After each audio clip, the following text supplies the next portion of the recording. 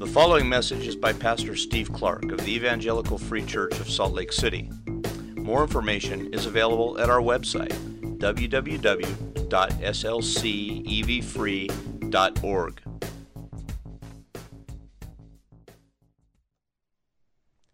We are sitting in a room here in Salt Lake City, people on chairs in a gym. And we ask you to sing. We sing and then we pray and ask you to up the heavens and reveal to us Christ in all of His glory. We ask you to do something amazing to connect this particular place and this little spot on the map in our very, very human reality to something majestic and eternal, the glory of Christ, God the Son.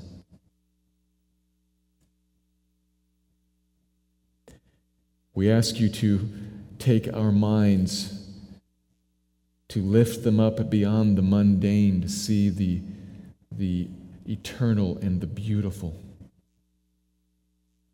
To take our hearts and lift them up beyond the ordinary fears and the temporal concerns, to see and to treasure that which is marvelous and supreme. And we sing very carefully in that song, we sing to you and ask you to show us Christ, because you must do it. We look to you, dependent on your power for it. So we ask you to break open this passage here in front of us, this ancient word, and make it run. To by your Spirit give it power, and by your Spirit give us eyes and give us focus. The spiritual sensitivity that is beyond us to see and to treasure that which is there but often missed.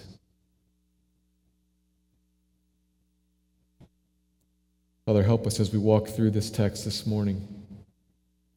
And use it, I pray, in the showing of Christ to each of us here. Would you use it to build a people individually and to build a people corporately, to build a church here that is so very different than the world and increasingly more like you.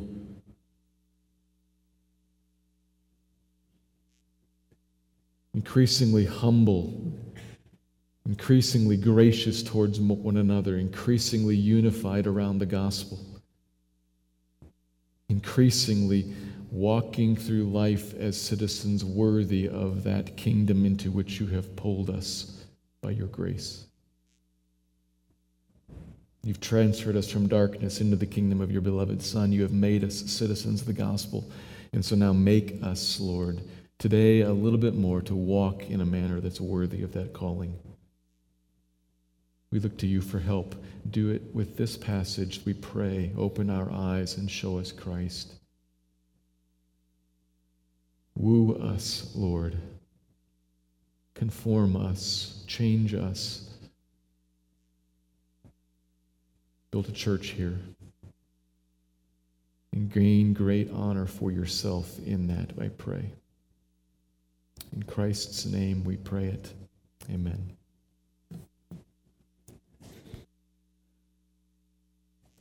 We turn our attention this morning to Philippians chapter 2. Last week, in looking at the first 4 verses of this chapter, we saw the Apostle Paul beginning to unpack this statement that he first laid out for us in a very important command in chapter 1, verse 27, that we are to now, as Christians, to walk or to live in a manner that is consistent with the gospel, as gospel-worthy citizens. That's what it literally says, although most of our translations talk about living worthy of the gospel. He has the idea of citizenship there. We are citizens of a different kingdom now and are to walk in a manner that matches that. That lifts up Christ and that shows that all of our values and all of our desires and all of our perspective on life is defined very differently than how the rest of the world defines it, defined by what God has done in Christ to save us and what He has delivered us to. A new life. He commanded that, 127, started to talk about it, then got off on something else, and then came back to it, the beginning of chapter 2, as we saw last week, and he reminded us of that by clarifying for us the effects of the gospel. That as Christians now, that the gospel's affected us in some particular remarkable ways. We know what it is to be encouraged in Christ. We know what it is to experience the love of God, and we know what it is, if you're a Christian, to be united to God, to have a participation with the Holy Spirit. Father, Son, and Spirit are there. Verse 1. And then we are to have this mind, a mind that is unified and purposeful around the gospel, loving one another. A mind that shows itself by being concerned about other people, by viewing others as more important than ourselves and viewing their concerns as what we're after, out to meet their needs, not just our own. That all was verses 1 through 4. Have this mind, that kind of perspective. That's his command there in verses 1 to 4. And now at verse 5, Paul turns our attention in our passage today, turns our attention towards Christ himself, who is the perfect, best model of this mind. These verses 5 through 11, form the central piece of this whole book of Philippians. And it's lengthy, it's kind of detailed, a lot of things to consider in it, so I'm going to actually take 2 weeks to look at this one section, but it is all a single unit, and depending how your Bible has done it, it might be typeset in a little different way to show that it is a unit of itself, 5 through 11, sometimes called a song or a hymn.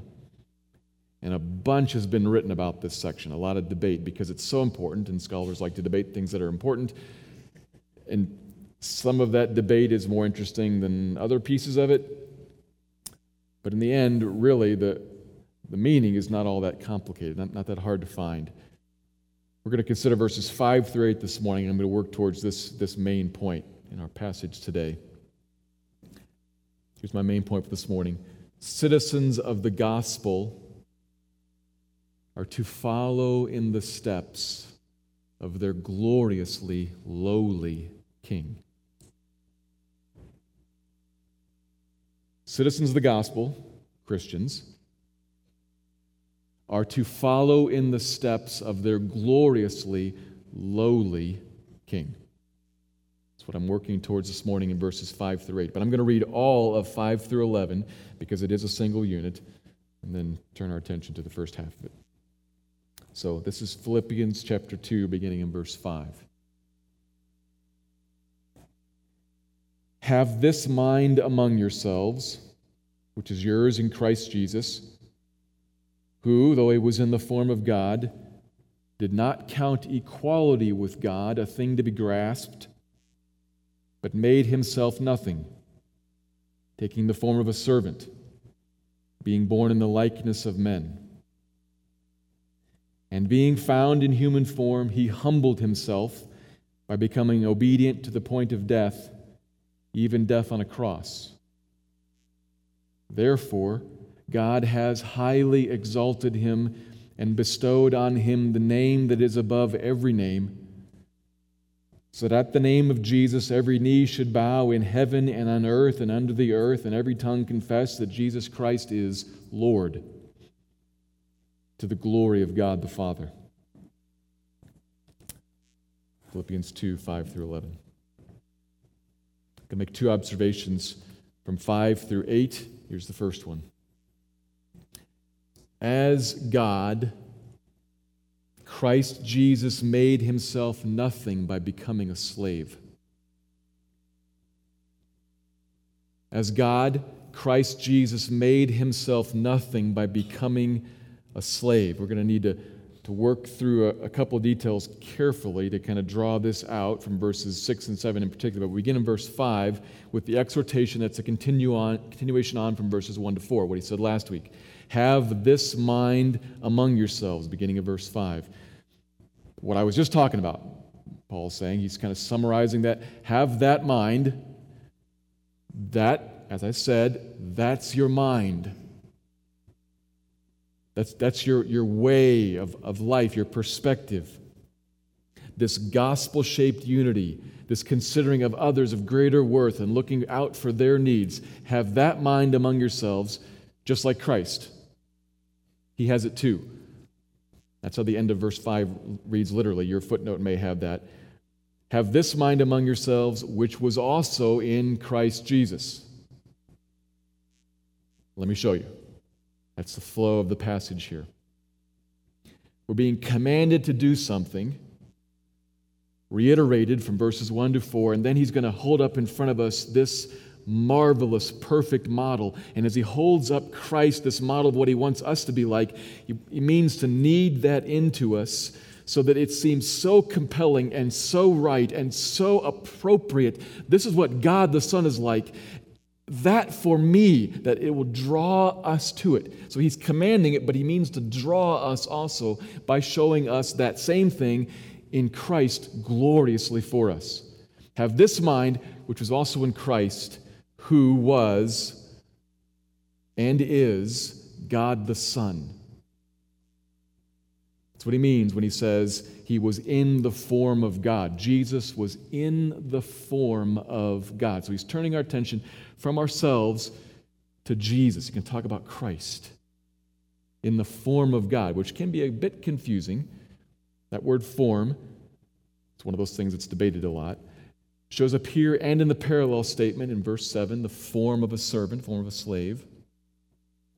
Yet it's used twice there, and it does not mean something like had the form of, as in looked like, but wasn't really.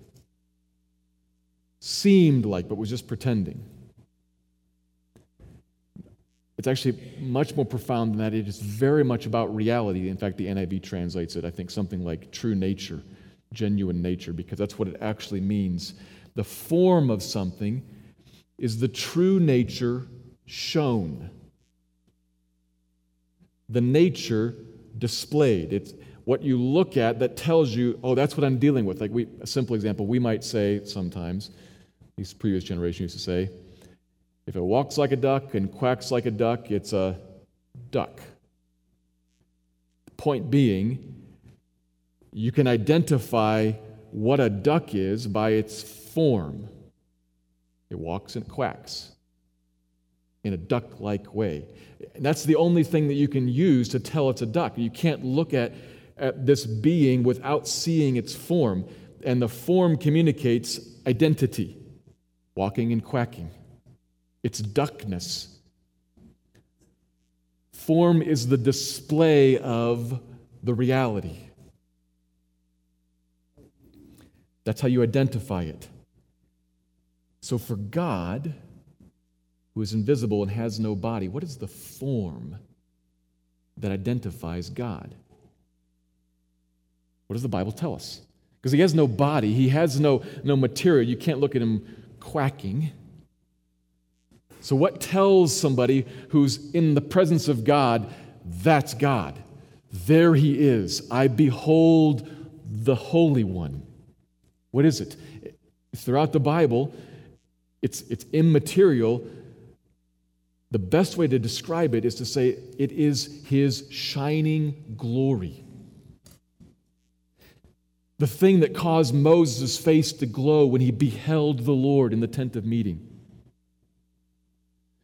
The shining, the emanating of glory, such that a person stands and says, surely God is in this place. Not because I can see a bodily form, but because something rests upon me, some glory, some beauty, some awe, some power, some sense of majesty that says, God. This is how the invisible manifests himself. It's complicated because it's not material. We often think of form and we think of material. But there is this way that God so shines, so emanates himself that Moses can glow, the people of God can shrink back in fear. God displays himself in shining, powerful glory. And in that was Jesus forever past. All he's meaning to say here is that Jesus is God. He's not actually teaching us about the nature of God. He's not teaching us about the nature of the Trinity. He's just saying Jesus was the shining glory of God for forever past. He was not acting as if he was God, presenting as if he was God, but before he became a man, before he took on the form of a servant, he was God Almighty, not creature, infinite and not finite, divine, not human, full of glory. If you had been able to observe him in some way, if you yourself had been before him in his presence, what would have risen out of you would have been the Lord, God Almighty, right here. Oh, and you would have, like Isaiah, fallen down before him and said, "Away from me, I'm an unclean man, I'm an unclean woman."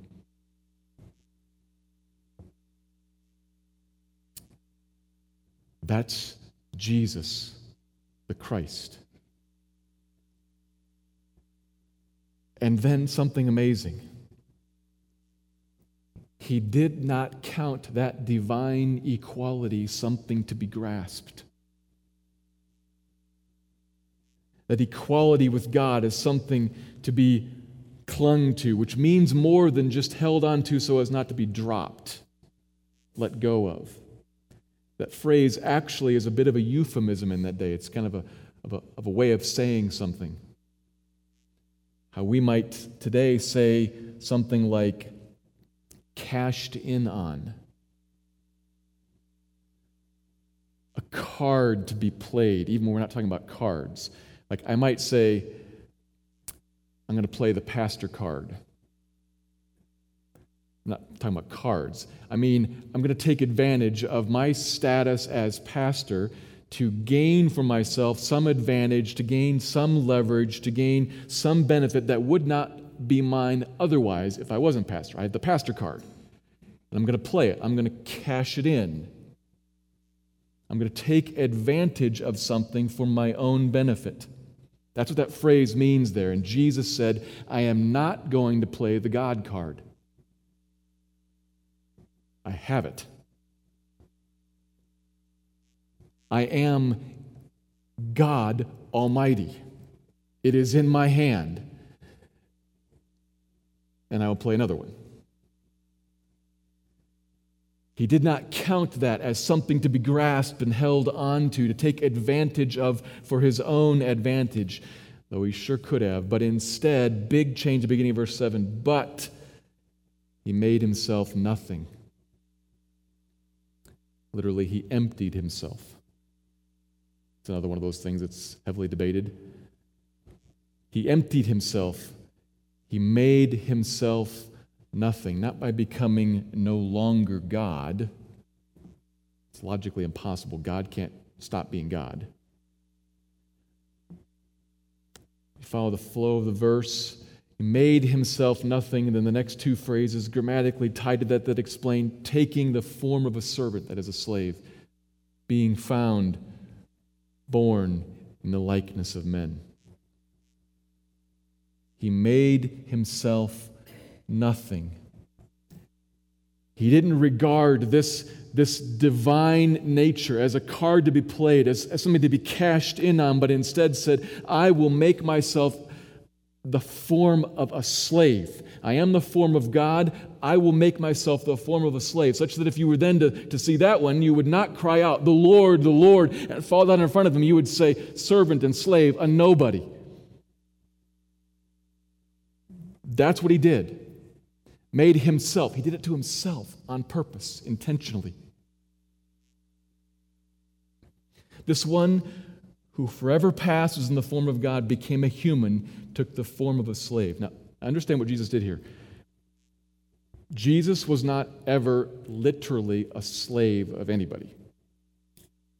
Literally, like everybody else, he was just a Jewish subject of the Roman Empire, which was not an enslaved status. What he's referring to is the fact that for God Almighty, this one who is in the form of God, for God Almighty, the only free being there is anywhere, he's the only one who is self-determining.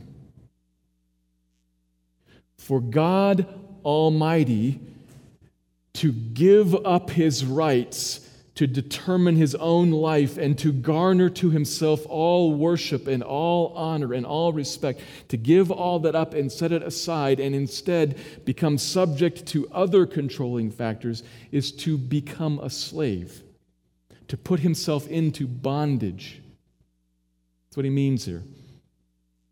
He became a slave, a person, and even the lowliest of persons. Not just a Roman citizen, not a non-citizen of the empire, a slave. In that society, slaves were clearly the bottom of the barrel. Now, sometimes we think of slavery, we think of American slavery, and we've got to be careful. It's not quite the same as the slavery that's in America's history, but the common thing is slaves are bottom of the barrel. Slaves are owned people who have no rights, who do not determine their own course of life, their own course of existence. They do not exist as independent, autonomous authorities. And Jesus Christ voluntarily took on that form unto himself. God Almighty became a slave.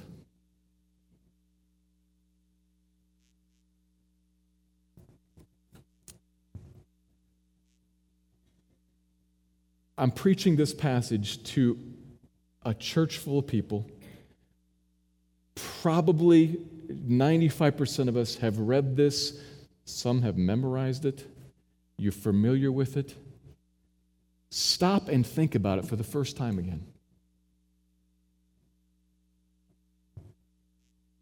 Stop and think about this.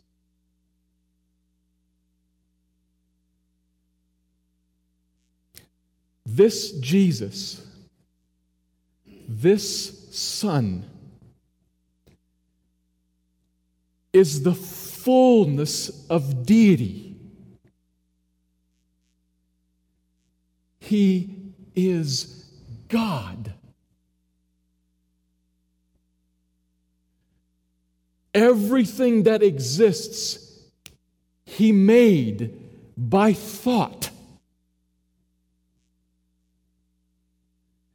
He didn't even have to make it with his hands. He just said, and it was.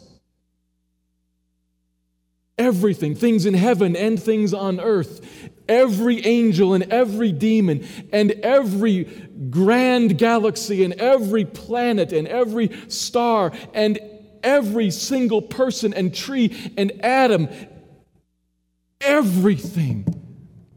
He made it. It exists by his will. He sustains it in every single moment of every single day. It exists only because he made it and says it will continue to be. He is God Almighty.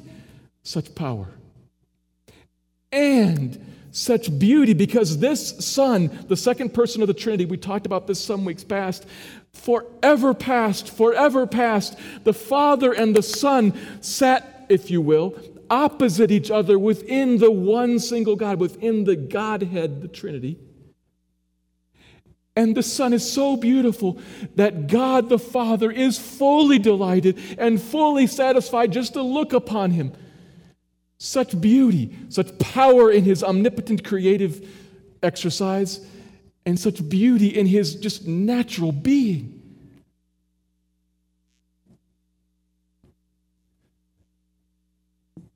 This is the one that the Father himself looks upon and says, I am delighted with you. I love you. I'll do anything for you. You are marvelous. You are glorious. You are the Son. Because he's looking at him and seeing himself. This is God who said, I'm not going to play that card. I will make myself a slave to the likes of you.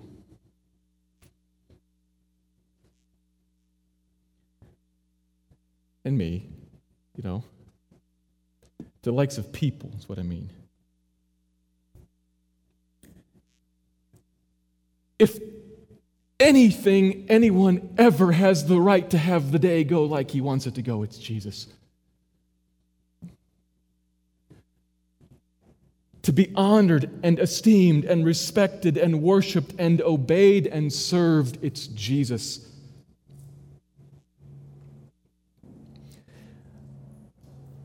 But instead, he subjects himself so that all of the people around him determine the course of his day, the weather, the details of his human fleshly body, all the ins and outs of world politics, the whim of his mother, the folly of his friends, the self-centeredness of his neighbors, the pride of his religious leaders and the hatred of his enemies and the deception and the sin and the general knuckleheadedness of everyone determines what happens to this one, God the Son.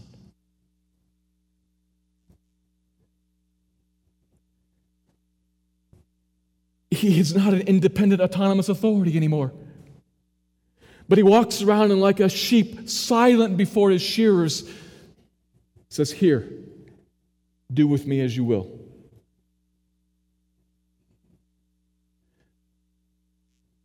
That is amazing. That is amazing.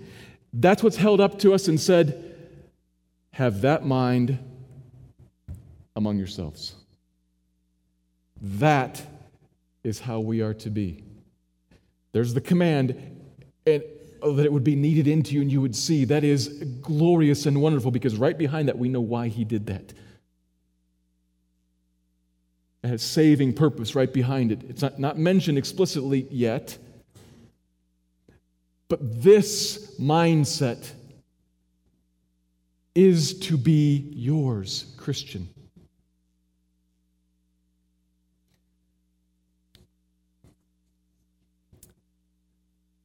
One more thing we need to consider, though, that in my mind puts an additional turn on this that makes it even more compelling and even more interesting. It was the most interesting thing that I found in this passage as I looked at it.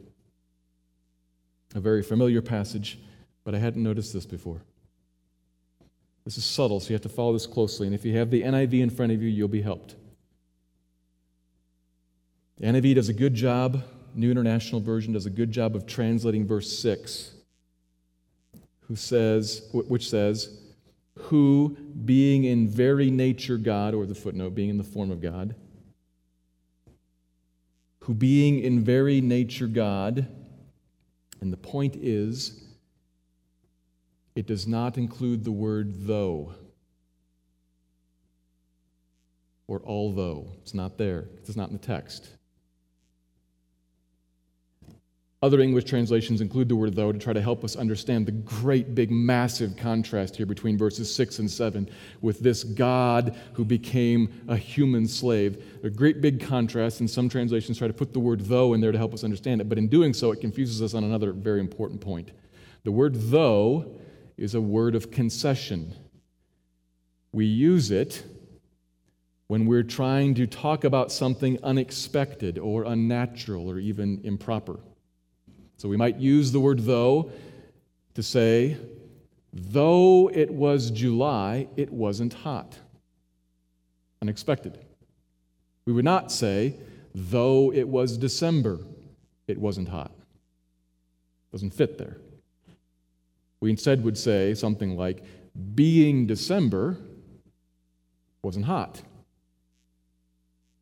Because what we mean is, naturally, because it was December, being December wasn't hot. It's natural. That's expected. It's appropriate. Verse 6 in the text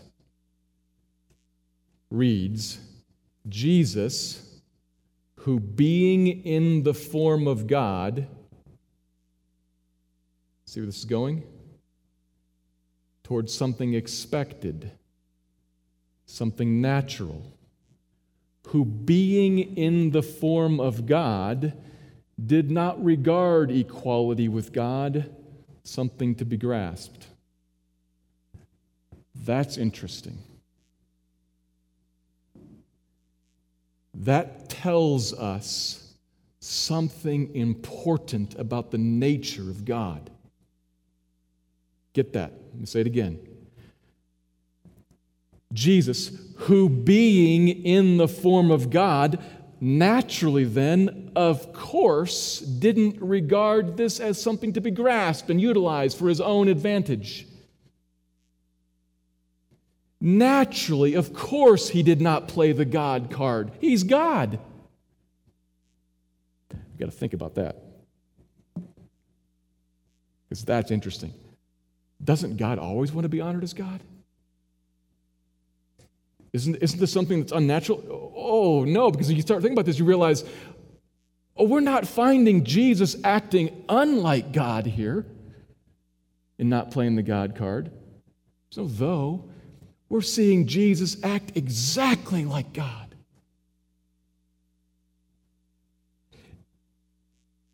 And then you get to thinking, that shows up all over the place in the Bible. Think, for instance, 1 Samuel chapter 4. So I picked something that we're perhaps familiar with. Battle of Aphek. The Israelites carry out the ark of God to battle. Why? Assuming God must play the God card. He cannot allow himself to be defeated and degraded and humiliated. And he says, yes, I will. Surely I am God. Surely the ark of God is the throne of the Almighty One. And I will let myself and my name be dragged through the mud and defeated. I will not play the God card. You think I should. I will not. I have a higher goal. What is it? He aims to deliver his people and gain greater honor to his name in the future. So in the short run, he will lay aside that divine power in the ark, lay himself down, let himself be slain and dragged off as a captive.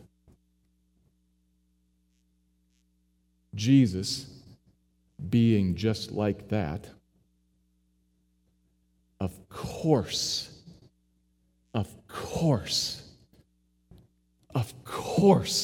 did not view his divine nature as something to be raised up and capitalized upon for his own personal advantage, but instead said, I have something else in view. I have the redemption of my people and the even greater glory of the name. That's in my view, and I'm going to lay aside my life and go get that. Point being, why I find this so interesting, this is not just what you are supposed to do, Christian. This is not just what Jesus did. This is the nature of God.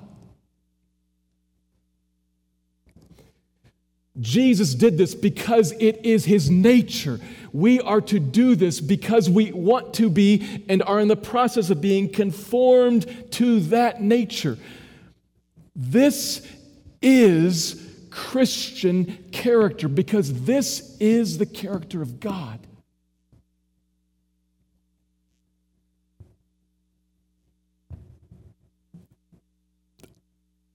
I don't know if this, to be honest, I don't know if you even care about this. This is fascinating, though. The character of God is a looking at my own rights, my own appropriate honor, and saying, yes, however, if there is something else of higher, greater, longer lasting good, I will lay that aside for the moment and pursue that to get even more glory, even more honor to the name in the end. This is what Christian, this is what you are called to. Let this mind be among yourselves in you. A clear, immediate, open-handed willingness to say, my rights count for nothing in the face of the deliverance of the people of God and the greater, final, lasting honor of the name of God.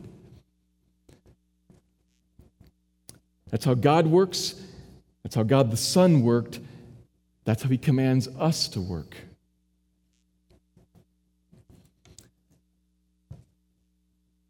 To the degree that you consider yourselves above and before others, and to the degree that you look first to your own interests, to that degree you are unlike God. Unlike God the Son, but like the world, turned in on yourself.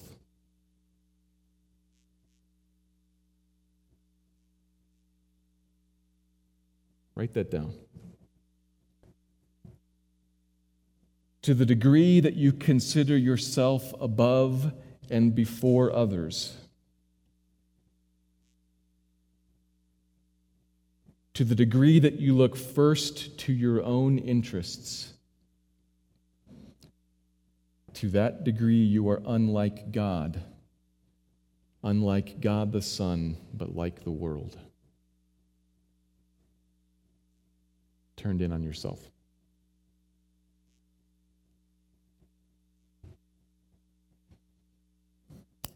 As God, Christ Jesus made Himself nothing by making Himself a slave. And there's a reason for that.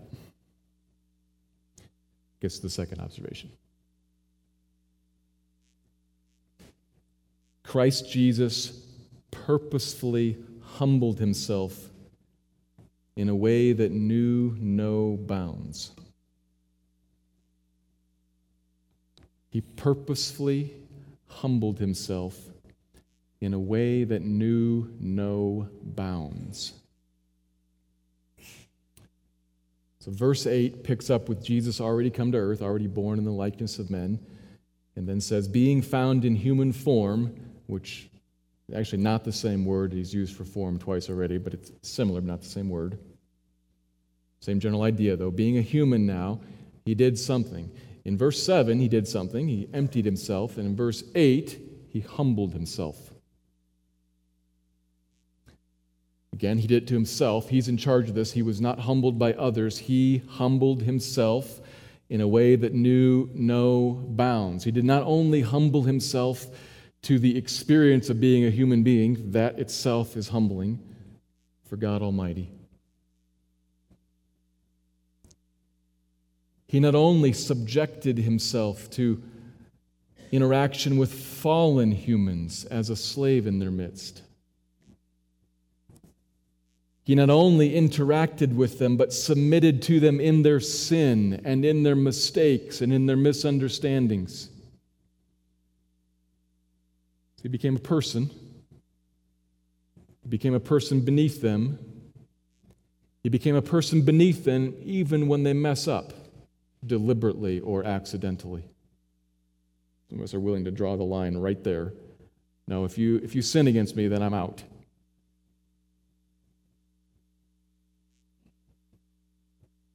He submitted Himself to them in their sin. And more, even when His earthly friends and families did not treat Him properly or wisely, even when people deliberately abused Him and then deliberately sought His life and then sinfully, illegitimately, violently laid claim to it, He humbled Himself to that point too. To be a person, to be beneath them in their error and sin, to be beneath them in their murderous intent, and to actually then give up His life, even on a cross, which is the cross. In our parlance today, it is not remotely as grotesque, as offensive as it was in that day and age, in a context, particularly Philippi, a Roman colony, the cross was so beyond the pale. It's obviously a means of execution, and it obviously is painful. Yes. Most people died at the cross from suffocation or exposure. Oh, to have your head cut off. That'd be a good way to go. To hang on a cross for days until you can't hoist yourself up, pushing on the nails. You can't breathe anymore and you suffocate to death. Or just exposed to the beating sun without water for days on end, you finally succumb. It's indeed a painful death, but what's worse is that it's all in public in front of everybody who mocks and jeers as you cry in agony and in fear, whimpering. Most of the time naked. It's humiliation and pain upon humiliation and pain. And he submitted himself not just to become a person, not just to be beneath people, not just to be beneath them in their sin and in their folly, not just in their murderous intent to take his life, but to crucify him.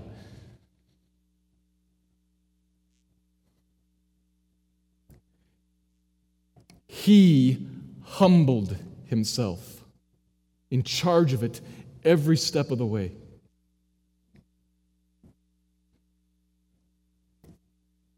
Embracing the worst and deepest of all humiliations on purpose. Purposefully. That's a really very important word in this statement. He purposefully humbled himself. He did all this for a reason. We have to consider that reason, because while the focus of the passage is not on us, it is on Jesus and what Jesus went through, we have to think about it in relation to us, because that's going to help us see the wonder of it. He did this on purpose. He did not set aside his right to be regarded as God because he does not want to be regarded as God. God very much wants to be regarded as God and very much is concerned about his own glory. As I already intimated, he did that because he had a view to greater glory in the future. He had a purpose in mind. He did not simply decide trying out being a man so that he would know what it was like to be a man. He did not humble himself because, well, humility is a good thing, and Jesus, being good, always does what's right, so he humbled himself. No. It's a purpose, much bigger than that. You know what it is? Soak in it for a second. He did that for you. If you're a Christian. If you're not a Christian yet, you are right at this moment a half step away from being included in this conversation. Trust Christ, surrender to him, and then I can say, you're in this. If not, then right at the moment you're on the outside looking in at it, but come in. But Christian, he did this for you. To the praise of his glorious grace. Indeed, absolutely.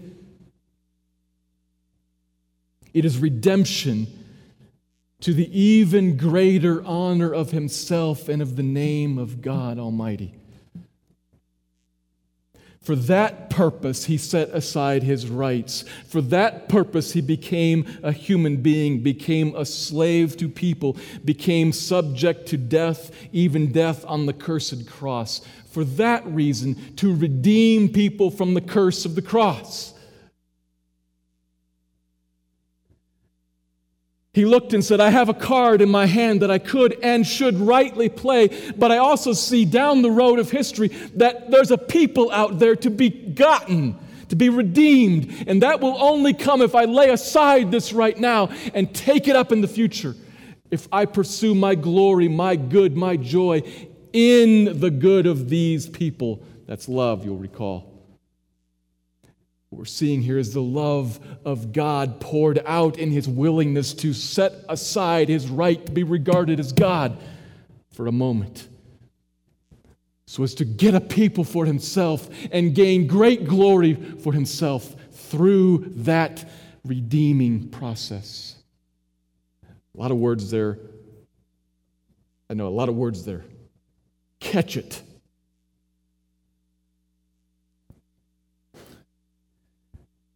That's the only reason to lay aside one's rights. That's the only reason to humble oneself in the mind of Jesus, to redeem to the glory of God. There is no purpose in humility, in right-denying living, rights-denying living otherwise. There's no purpose in it. Redemption to the glory of God. Have that mind among yourselves, Christian. Redemption to the glory of God will lead me, say, redemption to the glory of God will lead me to lay aside my rights and embrace the death of everything that I live for, embrace the end of my life. Maybe that means physically, but in our day, most commonly, for most of us, most commonly today, the end of your life means the end of all your aspirations, the end of all your hopes, all your goals, your perspectives, what you live for. I will set that aside and willingly submit myself to these people, even in their folly, even when they take away from me everything that I have, if it may lead to them being redeemed and God owned and God worshiped through that. Have this mind among yourselves, Christians. Not humility for humility's sake, humility for redemption's sake, humility for Christ's glory's sake.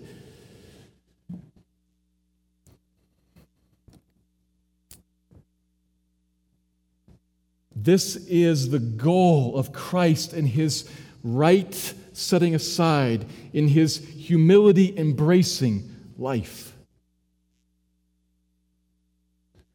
For the joy set before Him, He endured the cross, scorning its shame.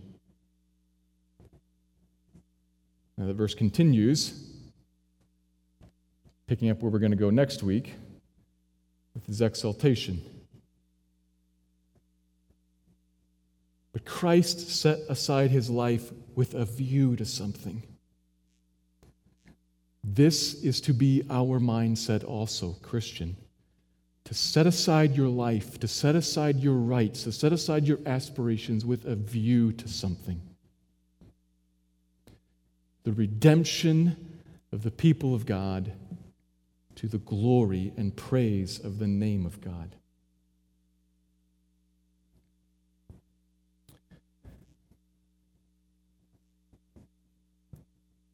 This is Paul's call on the church. This is what we are to be about. Are you?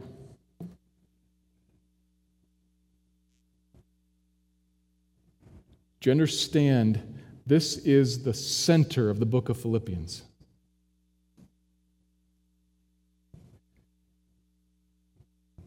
Is this the center of our church, of your life?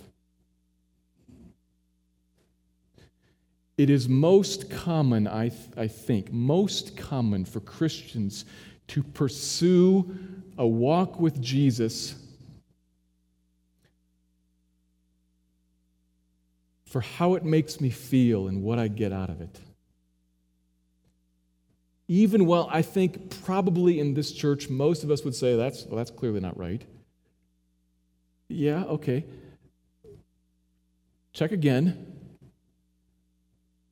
Because we still tend to do that. To pursue Christ because of something for me. And at the center of the church leading off, live as a citizen worthy of the gospel. Let me spend extensive time telling you what I mean by that. What I mean is lay aside you. All of your rights and even your life. That's what it means to live as a citizen of this kingdom, of the gospel. Setting aside you. Now, gloriously, it comes back around to be tremendous blessing to you, just like it did for Christ. But the pursuit of redemption of the people of God for the glory of God is His call on you. Christian, lay aside you and pursue it.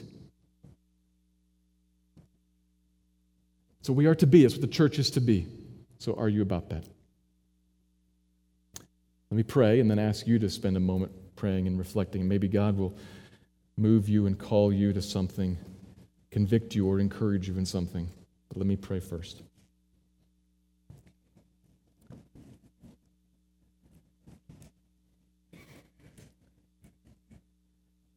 God, would you please reorder our hearts to be like your heart.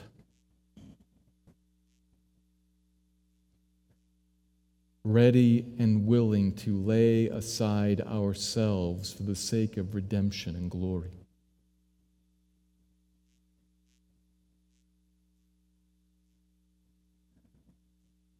Would you cause in particular people specific situations to arise even now? Over the next few moments, as your people sit here and think, would you cause particular situations where self really is the focus, where self's rights really are being defended, where self's hopes and aspirations are in command? Cause particular situations to arise and loosen your people's fingers, loosen their grip on those things. Give grace so we can lay aside our rights, lay aside our lives, and in humility pursue redemption for your honor. This is like your heart, and it is not like the heart of the world. And Lord, we are still in the world and much like it. So we need your grace. Please pour it out on us. We are to be like Christ. Would you help us to see what He is like and to rejoice in it, even to weep over it when we see He is like that for us?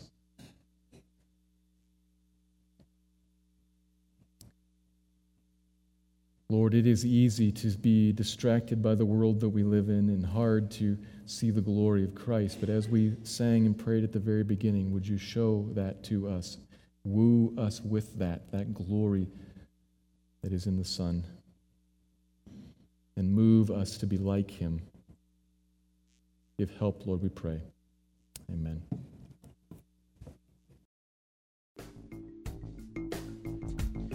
Thank you for listening to this message by Pastor Steve Clark of the Evangelical Free Church of Salt Lake City in Salt Lake City, Utah. Feel free to make copies of this message to give to others, but please do not charge for these copies or alter the content in any way without permission. We invite you to visit our website at www.slcevfree.org or call us directly at area code 801-943-0091. Our mailing address is Evangelical Free Church of Salt Lake City, 6515 South Lion Lane, Salt Lake City, Utah, 84121.